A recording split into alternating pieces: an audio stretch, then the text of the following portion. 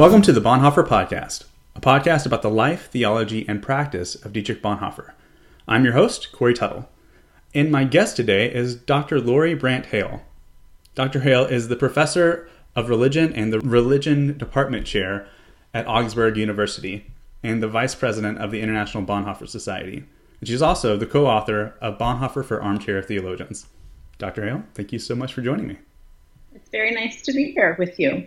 Yeah, I've been looking forward to this. When I first decided to get into Bonhoeffer studies, I think probably the second book I read was Bonhoeffer for Armchair Theologians. So you've been on the guest list for a while, so this is great.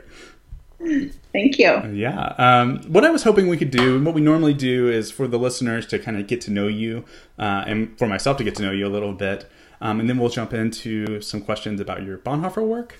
So I was wondering if you could tell me, how did you become interested in Bonhoeffer? I've been thinking about that. You gave me a little hint that would be a question you would ask, and I've been thinking about how to tell that story because it's actually kind of a long story. So I was trying to decide whether to do the long version or the short version. Your decision. Go for it. My time is your time. Well, so interestingly enough, I came to Bonhoeffer on a long path. I actually heard of Bonhoeffer.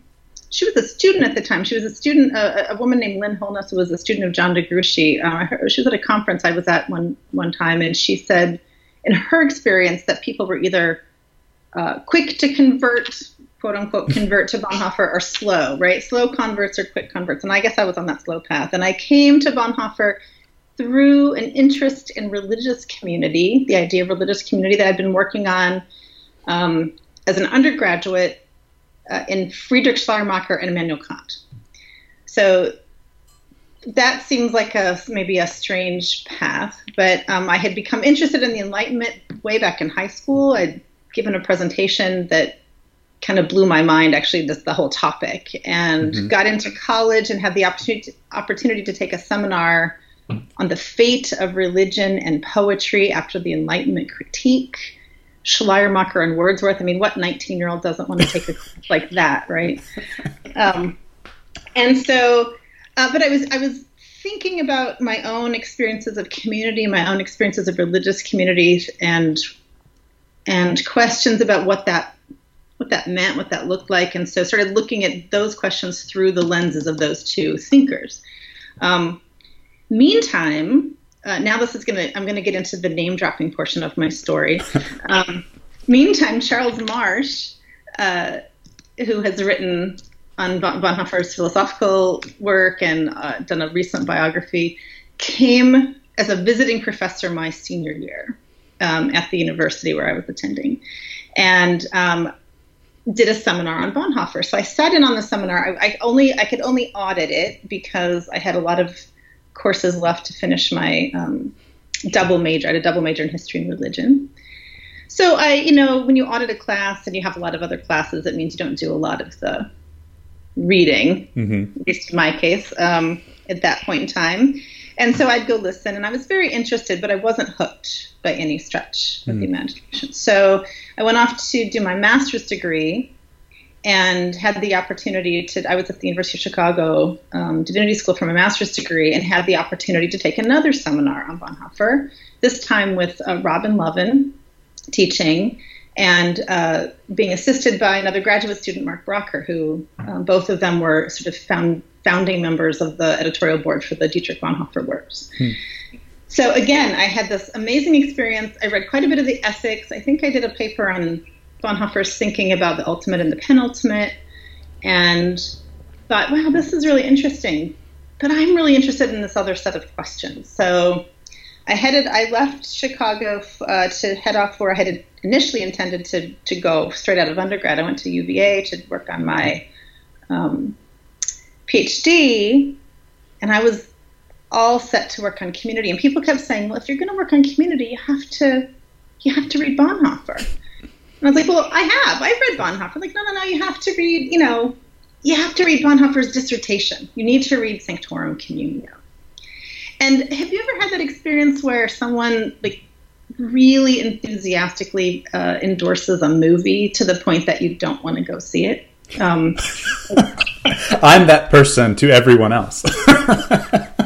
You're like, you have to see this. You have to see this. You're like, oh, yeah, you're just not selling it, right? So, so finally, I kind of, out of almost, I don't know, some kind of spite or indignation or something, I'm like, fine, I'll read the dissertation. Well, it was life-changing for me. Mm-hmm. So I read the dissertation. I was like, oh, now I get it. And that was my turning point, where I started reading everything. And so I was really interested then in what Bonhoeffer had to say. And at the same time, it was one of those stories where all these different threads were coming together. So I had picked up Kathleen Norris's book called Dakota, A Spiritual Geography.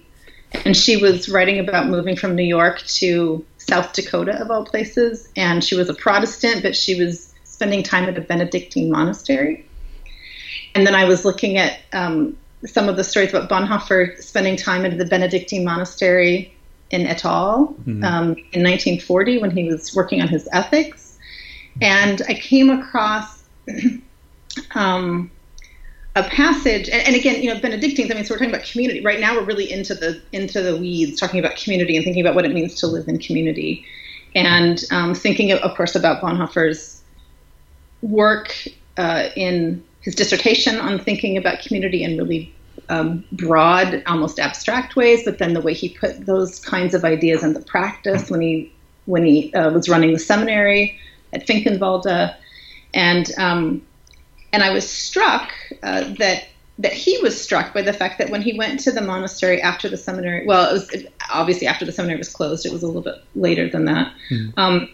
Most of the Benedictines had read his work Discipleship. And he noted, and I found this in an older kind of biography of Bonhoeffer. I have to look at the reference again. But he noted, I think it was in a letter to someone, that he felt that he had failed to live up to the Benedictine mandate to greet each stranger as Christ. And so I thought, how could this person, who in the end gives up his life for others, right, if you want to sort of cast it in those terms, feel like he has failed to live up to this mandate? And so that was it. I ended up writing my dissertation on Bonhoeffer's understanding of intersubjectivity. So the title of my dissertation was "Love Your Enemies?" Love your enemies? Dietrich Bonhoeffer and the question of the other, and sort of trying to sort out how he understood relationships with other people, and if they were intimate others or stranger others or enemy others, and what that looked like. Wow. That sounds really interesting. I might bug you for a copy of that, because that sounds great. So I wanted to ask you about Bonhoeffer for Armchair Theologians. As I mentioned, it's really helpful for me getting into Bonhoeffer studies. You wrote the second half. The first half is like a 70-page biography written by Stephen Haynes, and then the second half was your work, and it was kind of laying out the 5 main themes in across all of Bonhoeffer's works. I found it really helpful to know these 5 and know where they're located, so that if I think of questions, I can think, okay, well, he wrote about that in ethics, so I'll go to ethics, and just a great way to frame his work. So I was wondering if we could just walk through the 5 themes and then locate them, I guess. Sure. Great. So the first one, and this seems like, just hearing your stories makes it sound like the thing that you are very, very excited about, Christ existing as community, because it seems like it shows up in definitely Sanctorum Communio. Does it show up anywhere else, or is Sanctorum Communio the main place? Well, I think that would be the main place. Again, just to this general conversation we're having, when I started writing that section, actually, I think in the beginning of the second chapter, I talk about having a student in class, asking students to write a paper and on a theme, and saying, how can I pick one, right? Because of all of the sort of integration of these themes, if you start pulling the thread and it's all connected.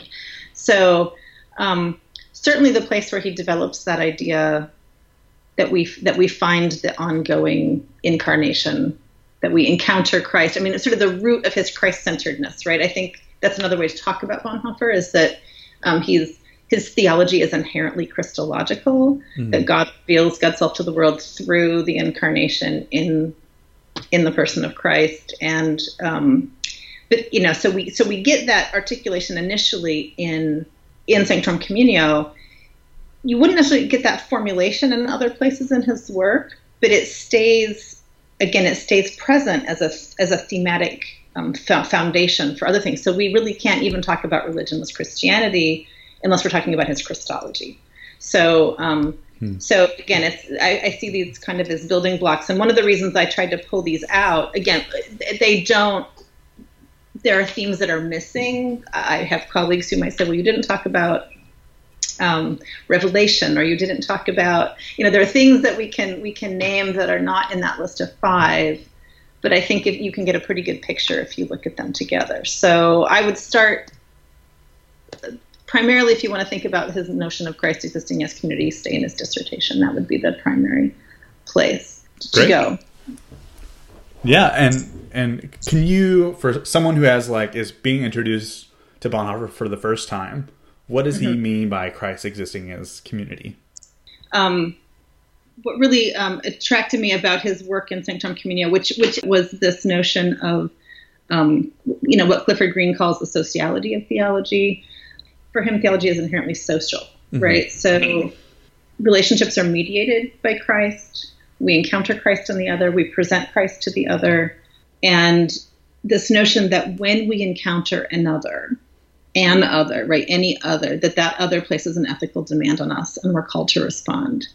And so that piece then is part of what morphs into, and I think, this idea that if we're asking ourselves, which he eventually is going to ask the question later, who is Christ for us today? That's a question that, he articulates in a particular way in the ethics. But if you go back to Sanctorum Communio, he says, we encountered the ongoing incarnation of Christ in community, in relationship with others. And I think all of those ideas are central in that first work. That's great.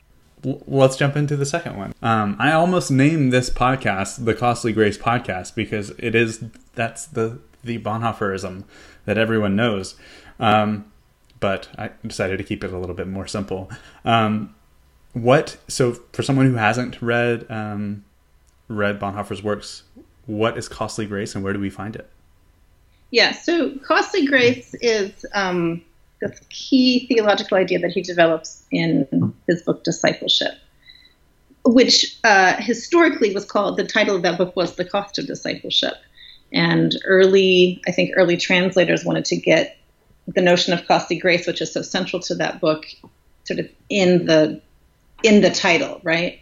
The original German title for that book is Nachfolge, which means following after. So what does it mean to be a disciple? It means to follow after. So that's why the change now, if you look at the Dietrich Bonhoeffer works in English, lists that book now as Discipleship and not the cost of discipleship.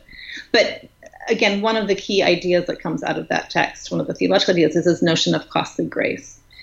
And grace is a concept, it's important in Christian theology, in Catholic theology and Protestant theology, but it's been interpreted differently over time.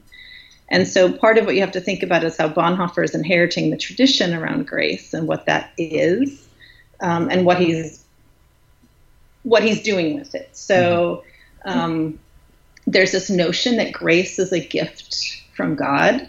It's a gift that comes through the vicarious act of Jesus' death on behalf of humanity, right? So that when again, this is some pretty basic Christian doctrine. When Christ, who is sinless, dies, he stands at the day of judgment in our place, in our stead, so that we are judged sinless before God, right? So this is where this idea that we have this gift of grace, it comes from God, and it gets tied up with theological thinking about understandings of justification. And so justification, when I teach this in class, I ask my students, what does justification mean? And everyone's a little bit stumped for a little while, and then they ask, I say, what does it mean just not in a theological or religious context. And so usually they try, well, we're trying to justify our actions, like we're trying to explain why something is okay. And I'm like, you're getting on the right track. So, really simply put, justification is being lined up in the eyes with God, or being lined up in the eyes of God. And I like to use the example of when you're typing a paper, if you're, justifying your margins. People don't use that language as much as when we had typewriters, but if you have a left justified margin, the left line is lined up, and right justified margins, the right is lined up. Anyway, so this is what justification is. And so in the Catholic tradition, coming out of the Augustinian tradition, you get this notion that justification, the doctrine of justification is there's a transformative doctrine of justification, right? That when you receive this gift of grace from God, it transforms you, it transforms your thinking, willing, and believing, so that you now can be lined up. You can act and think and believe in such a way as to be lined up in the eyes of God. That's what makes you righteous. That's what happens. And if forgiveness is something that's part of that story, it's a pretty minor part of that story. Martin Luther comes along, of course, 1,200 years later. He's a Catholic. He's a monk. He's an Augustinian monk. And he is tormented by this idea that this passage, right, the righteous shall live by faith. He thinks you have to be righteous before you can live by faith. He goes to confession every day. And he comes to the conclusion that there's nothing you could ever do or be that would be enough to make you righteous, justified in the eyes of God. Mm-hmm. He talks about the declarative. Out of his work comes the declarative doctrine of justification, right? That you declare your faith, that gift of grace is absolute, unmerited mercy and forgiveness. And so this is where we get the famous, we are justified by grace through faith alone. And so this is the tradition that Bonhoeffer inherits. He starts at the sort of Lutheran starting point with his understanding of grace. But if you're going to look at these positions and criticize them, right? If you look at the Catholic doctrine, you say, well, you have to earn your own salvation. This is that classic works righteousness critique of that doctrine. But from the other point of view, if you're going to look at the Protestant view, then it's like people are off the hook. They're lazy Christians. And Bonhoeffer sees some merit in that critique. And he says, this gift of grace cost God everything, cost God his son, that if we want to be forgiven, we have to be repentant. In other words, we have to take that transformative piece a little bit more seriously. And so he articulates what I would say is a middle ground, right? So this notion that, yes, we start with our declaration of faith, that we receive this gift of grace from God that's absolute, unmerited mercy and forgiveness, but that does in fact transform how we live in the world. So that's what he would call costly grace. He's going to lean pretty heavily into that later in his life when he makes the decision to be part of the conspiracy and recognizes that in doing so he becomes a sinner and is dependent on the grace and mercy of God. That's great. Yeah, I think that's a great summation of of what I read in your book and what I've read in Discipleship. That concept of him putting it against cheap grace. Obviously, the context is huge. His background's huge in that, but this people claiming Christ, but also just living however they want. He wants to fight against that, but also still say that we're justified by grace. The way that he puts it in that book is just so simple, so straightforward, and so provocative, I guess. I can't imagine being someone in his context reading that book when it comes out and thinking, taking it as a light read or something like that. Yeah. Well, let's jump into the third one. All right. We're going to give this a shot. Okay. Silvertretongue. Yeah, that's your, Silvertretongue. Probably some other, we could do a tap dance to that probably. There's a lot of syllables in there. Yeah, for sure. Well, the term that has been translated to is vicarious representative action. Where do we see this in Bonhoeffer's work, and how does he use that term? So this is a really interesting term. So, like you said, it's been it's a hard word to translate from the German. And in the original, if you go back and read some of the first translations of various things, it was translated in different ways, including it was translated as the word deputyship, which doesn't really mean anything to our English ears, right? That doesn't carry any significant meaning or weight. And so there's this more literal translation tries to get at the sense of what it means. And so we see it actually, in the way that I laid out the book, I put it, I paired it with ethics as formation, and indicated the way that it's used in his ethics. But he actually introduces the idea in Sanctorum Communio. And so you see it showing up there, and really where he unpacks it there as very much a theological concept. And so, when I say that theological concept, I think I've just been working. I have a book. I'm co-editing a book that'll be out in the next year. I'm on the political theology of Bonhoeffer, and in the chapter that I wrote, and maybe we can talk about that later. But sure. I try to do some work sort of defining the way Bonhoeffer uses terms differently. So religion, theology, theological anthropology, and ethics, right? Those are all related terms, obviously, but not you can't just substitute one for the other. And so when I say that he uses Stellvertretung in a theological way in Sanctorum Communio, I mean something very specific by that, right? So he's talking specifically about how it refers to the vicarious act that the vicarious act of Jesus on behalf of humanity, right? That sets us up for how we are to sort of then follow after him. So it gets tied in with his concept of discipleship. It gets tied in with his understanding, his theological understanding of the place of Christ. It's gonna continue. It's one of those concepts that then evolves over his work, and so when we see it showing up in the ethics, then we can start to understand a little bit better about how it undergirds his thinking about what it means to be ethical and interact with people who are living in the world and have concrete needs.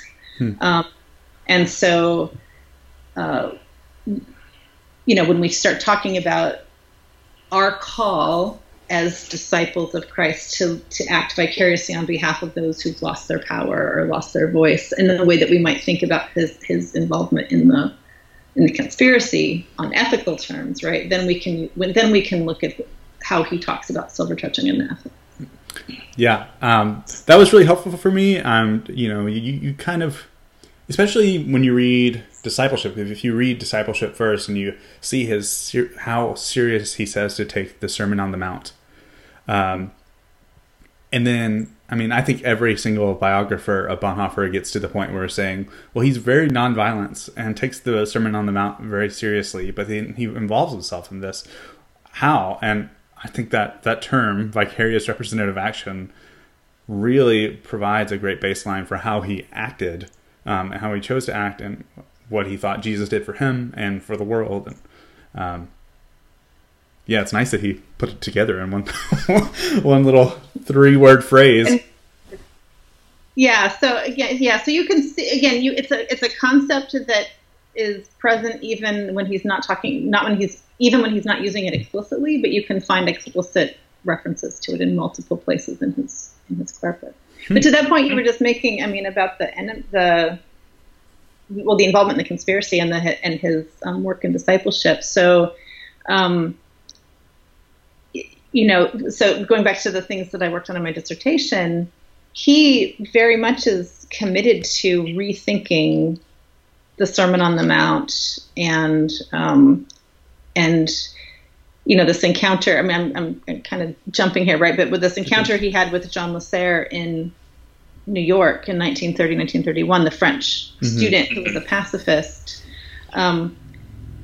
he suggested to him that he should read the Sermon on the Mount differently than he had read it before, right? That he should read it not as some kind of hoped for ideal at the end of time or in the kingdom of God, or some reminder of how far we fall short, how inherently sinful we are, that we can never possibly live this way. Lasserre's like, I think this is like how we're supposed to live.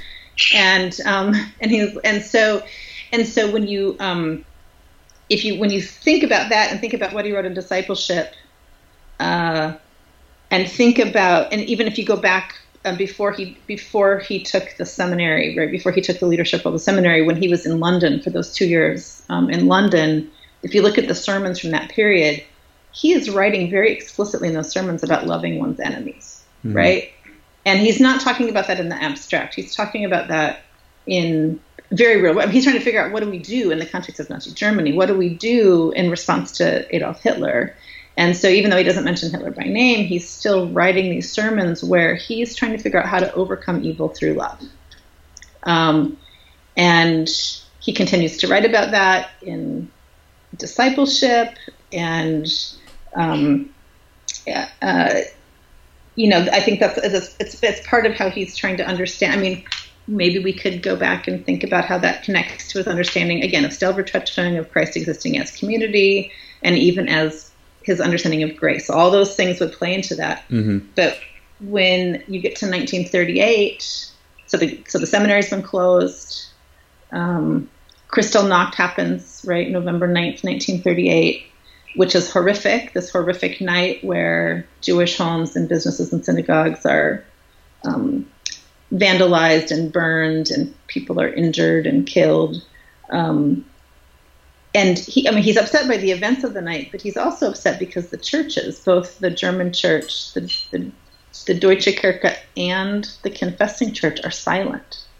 And from that point on, he switches that language. It's really hard to find in his work after that point any explicit reference of loving one's enemies. He starts talking after that about responsible action.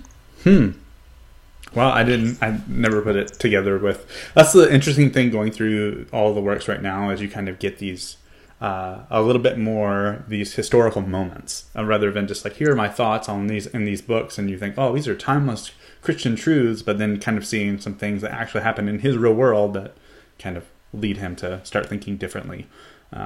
It's really interesting.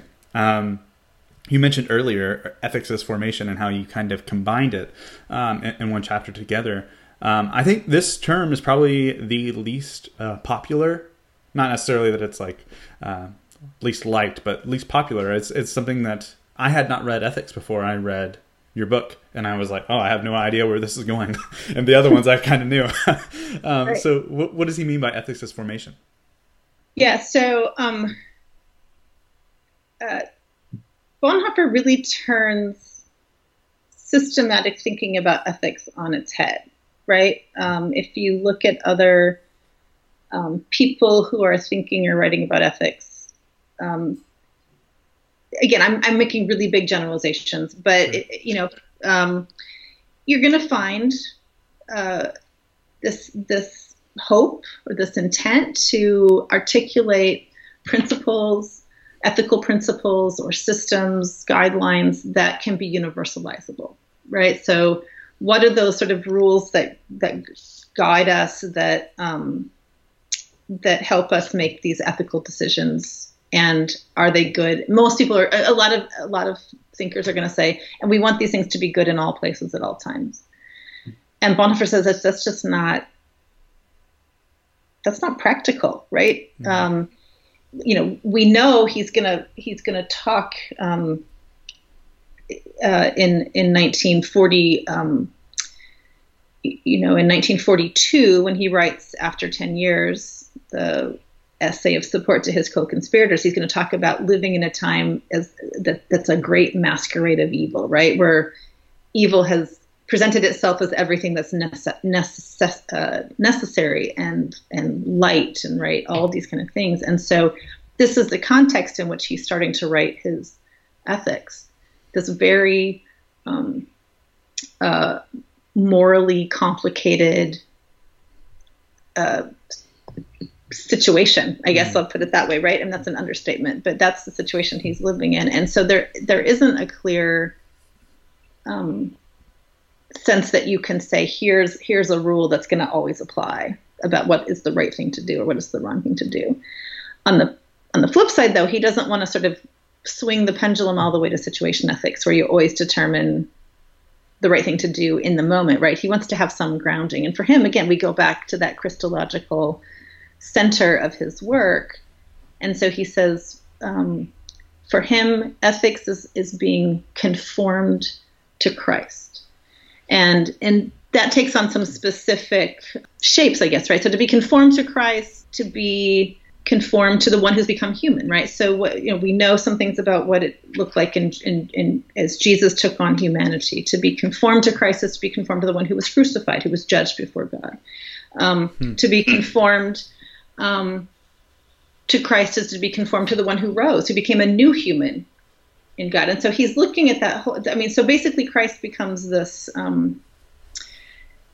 this is the sort of Christological reconfiguration of what he thinks it means to be human, right? And to be conformed to Christ is not to become more divine, but to actually become more human. Mm-hmm. But in that, it allows him then to say we are then grounded in reality, and we can respond to real people and real concrete need. So there's this great passage in Ethics. It's so fantastic. It's the one you may know it.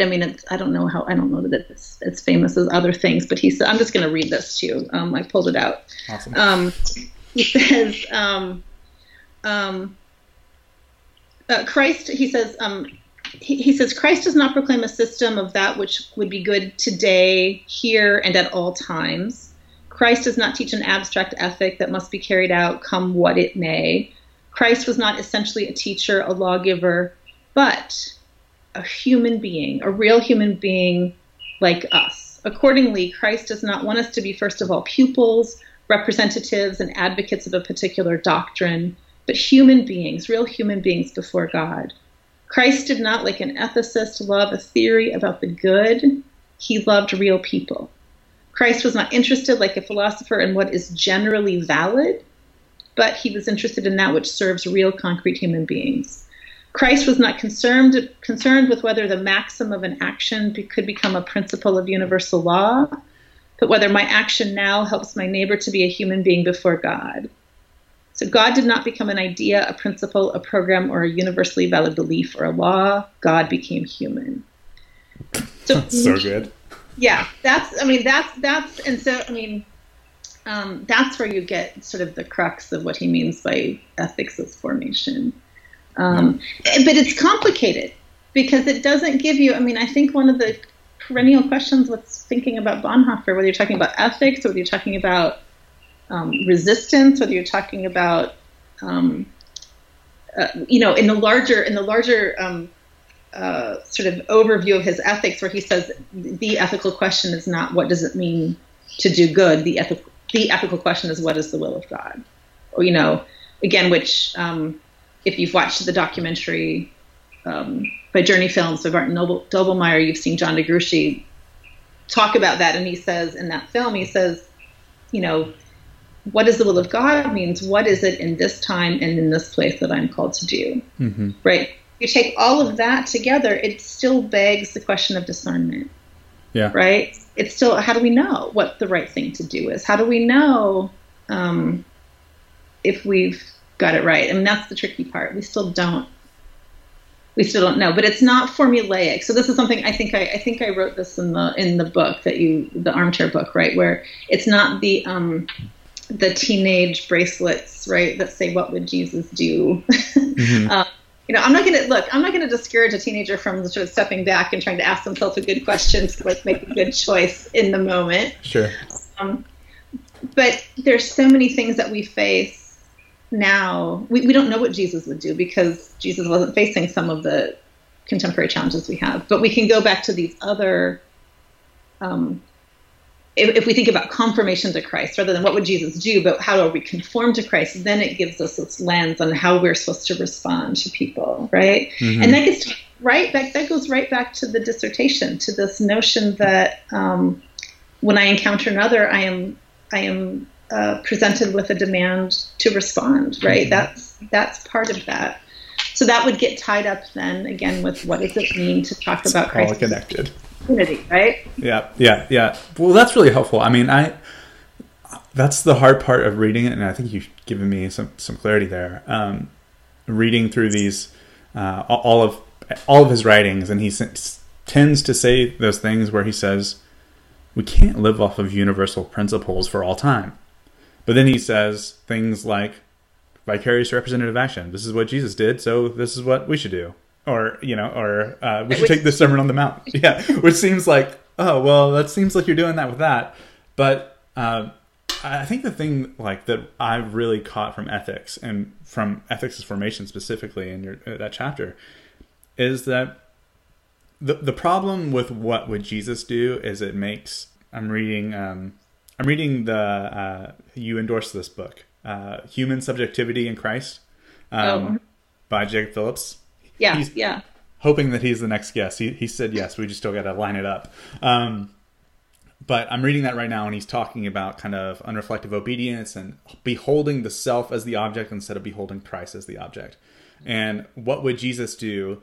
While it sounds like it's still it's beholding Jesus as the object, it's still us discerning what would Jesus do.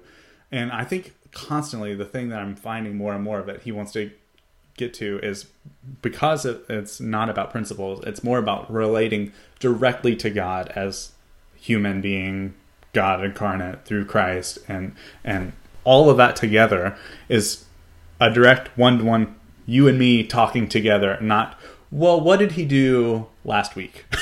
Okay, well, I'll just continue that and not relate directly, but there seems to be this ongoing hearing and doing from ethics that kind of make it all work together somehow, I guess. Yes. I like that. Great. Well, let's do the last one. The last one is religionless Christianity. Where can we find this, and what does he mean by this strange, provocative phrase?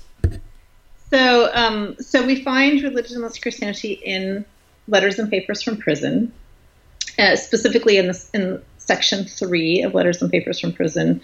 So, if you read Letters and Papers, the first couple sections are, there's a lot of things in there, but a lot of it at the beginning, especially, it's like letters to his folks and to his brothers, and can you bring me this pair of pants, and and so he was in prison. He the charges were very tenuous.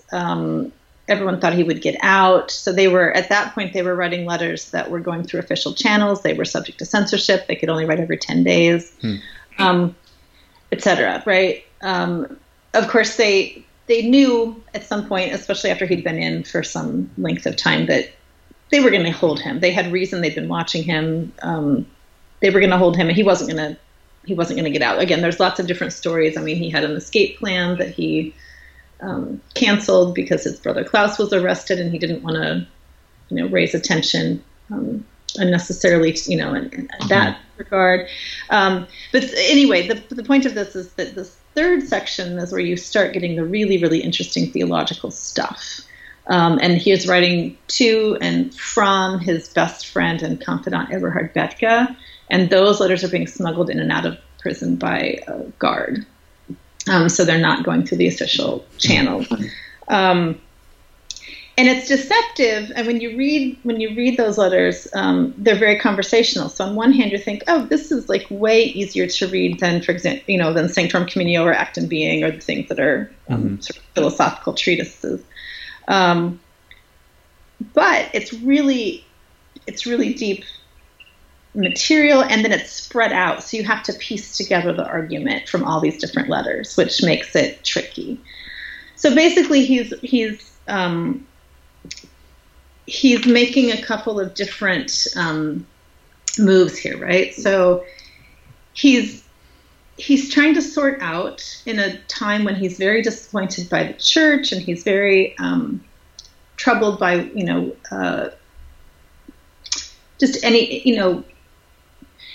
any number of things. I'm thinking about people who claim to be Christian, and he talks about them in Letters and Papers, in the in the essay that he writes before he goes to prison about people who have given up in pious resignation of working for a better earthly future, right? He's just, he's trying to sort out, what does it really mean to be a Christian, right? Religion seems to be, that he talks about it as a garment that sort of is a cover over Christianity. And if that garment changes over time, what would it look like if we just stripped it all the way down? What would a religionless Christianity look like?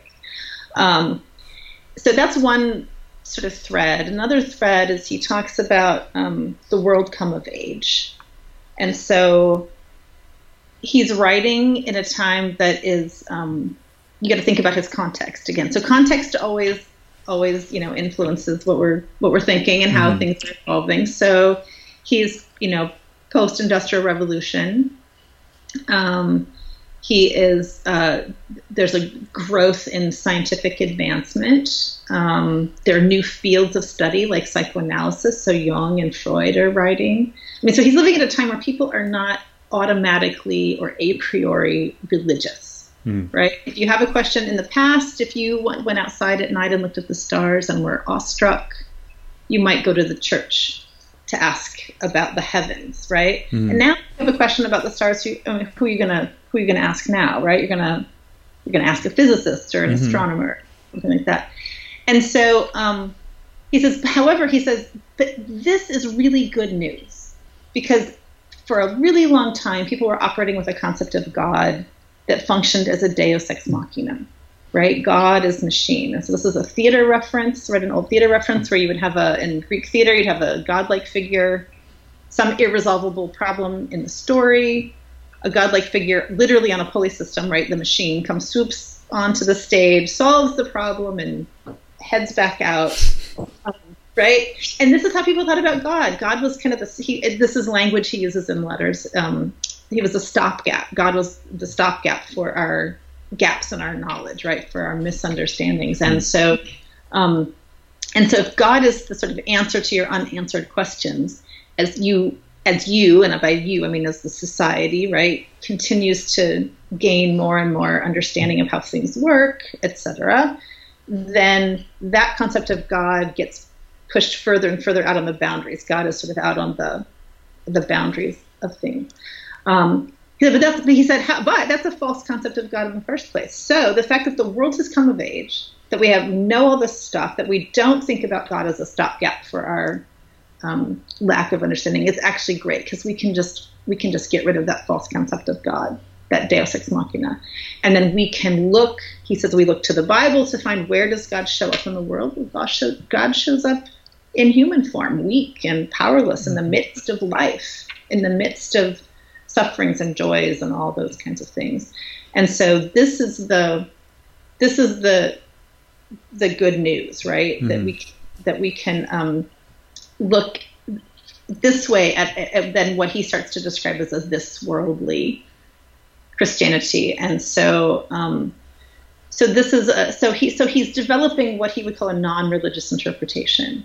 It doesn't mean that he's abandoned spiritual practices. He still reads the Bible and sings hymns and prays, and those things are very important. But it ties back into, again, there's another thread, right? I mean, the thread that if you go back and look from the beginning of his work, there's a little bit of a disdain about religion in general, right? He thinks about religion, this idea of religion, as the human search for God.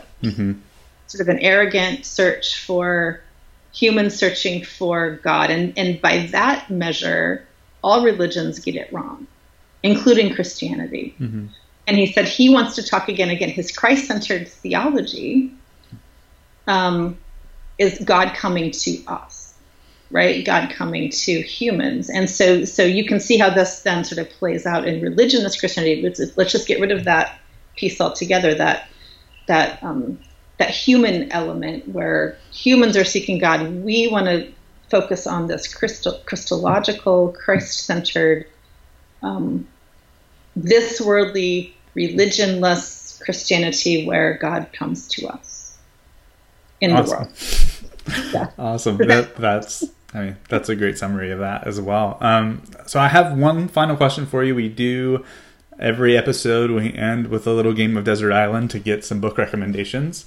So the idea is that you are trapped on a desert island. You get one book by Bonhoeffer and one book about Bonhoeffer. Secondary source could be about his theology, a biography, anything you would like. What books are you taking with you? So the book by Bonhoeffer that I would take would be Letters and Papers from Prison.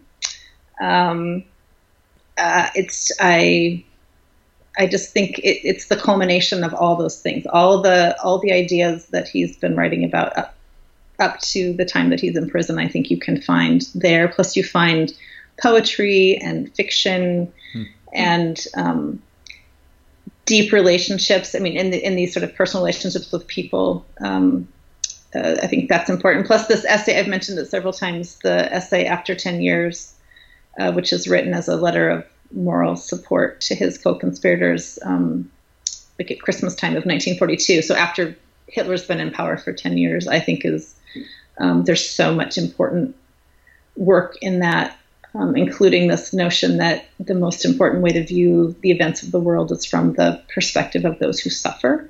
That's in that essay. So I used to, before the DBWE volumes were available, I had an older version of, an earlier translation of Letters and Papers from Prison, and people who've read it, they'll recognize the blue cover with the yellow letters for the title. And my copy was literally falling apart. And I had it rubber banded together, and there were big chunks of it that would fall out. And I had a class a number of years ago. I was teaching a seminar on Bonhoeffer, and two of my students, who are now married to each other, actually said one day, they said, "Hey, we're gonna borrow your book today." And I'm like, "What do you mean you're gonna borrow my book?" They're like, "Just trust us." And so they came back with it bound for me so that I wouldn't lose any of the pages. So I typically now read the new translation with a copy of the old translation in my hand. So I probably would need both. I would need the new version and the old version of Letters and Papers from Prison. And book two? In book two, I think I would, I think I just have to lean into the Bethke biography. It's a popular one. Yeah, it's so rich. There's so much there.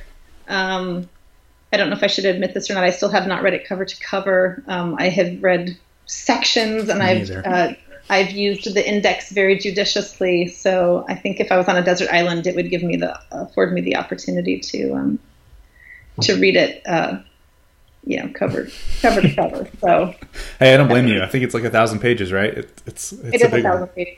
Yeah. So no judgment, and you have plenty of time on the island, so you're good. You just have to be careful. We had a Bonhoeffer Society dinner one year where we've been meeting in church basements for the last 10 years or so, and have the meal catered and have a speaker. And the pastor of the church where we were meeting got up to greet us, and her arm was in a sling.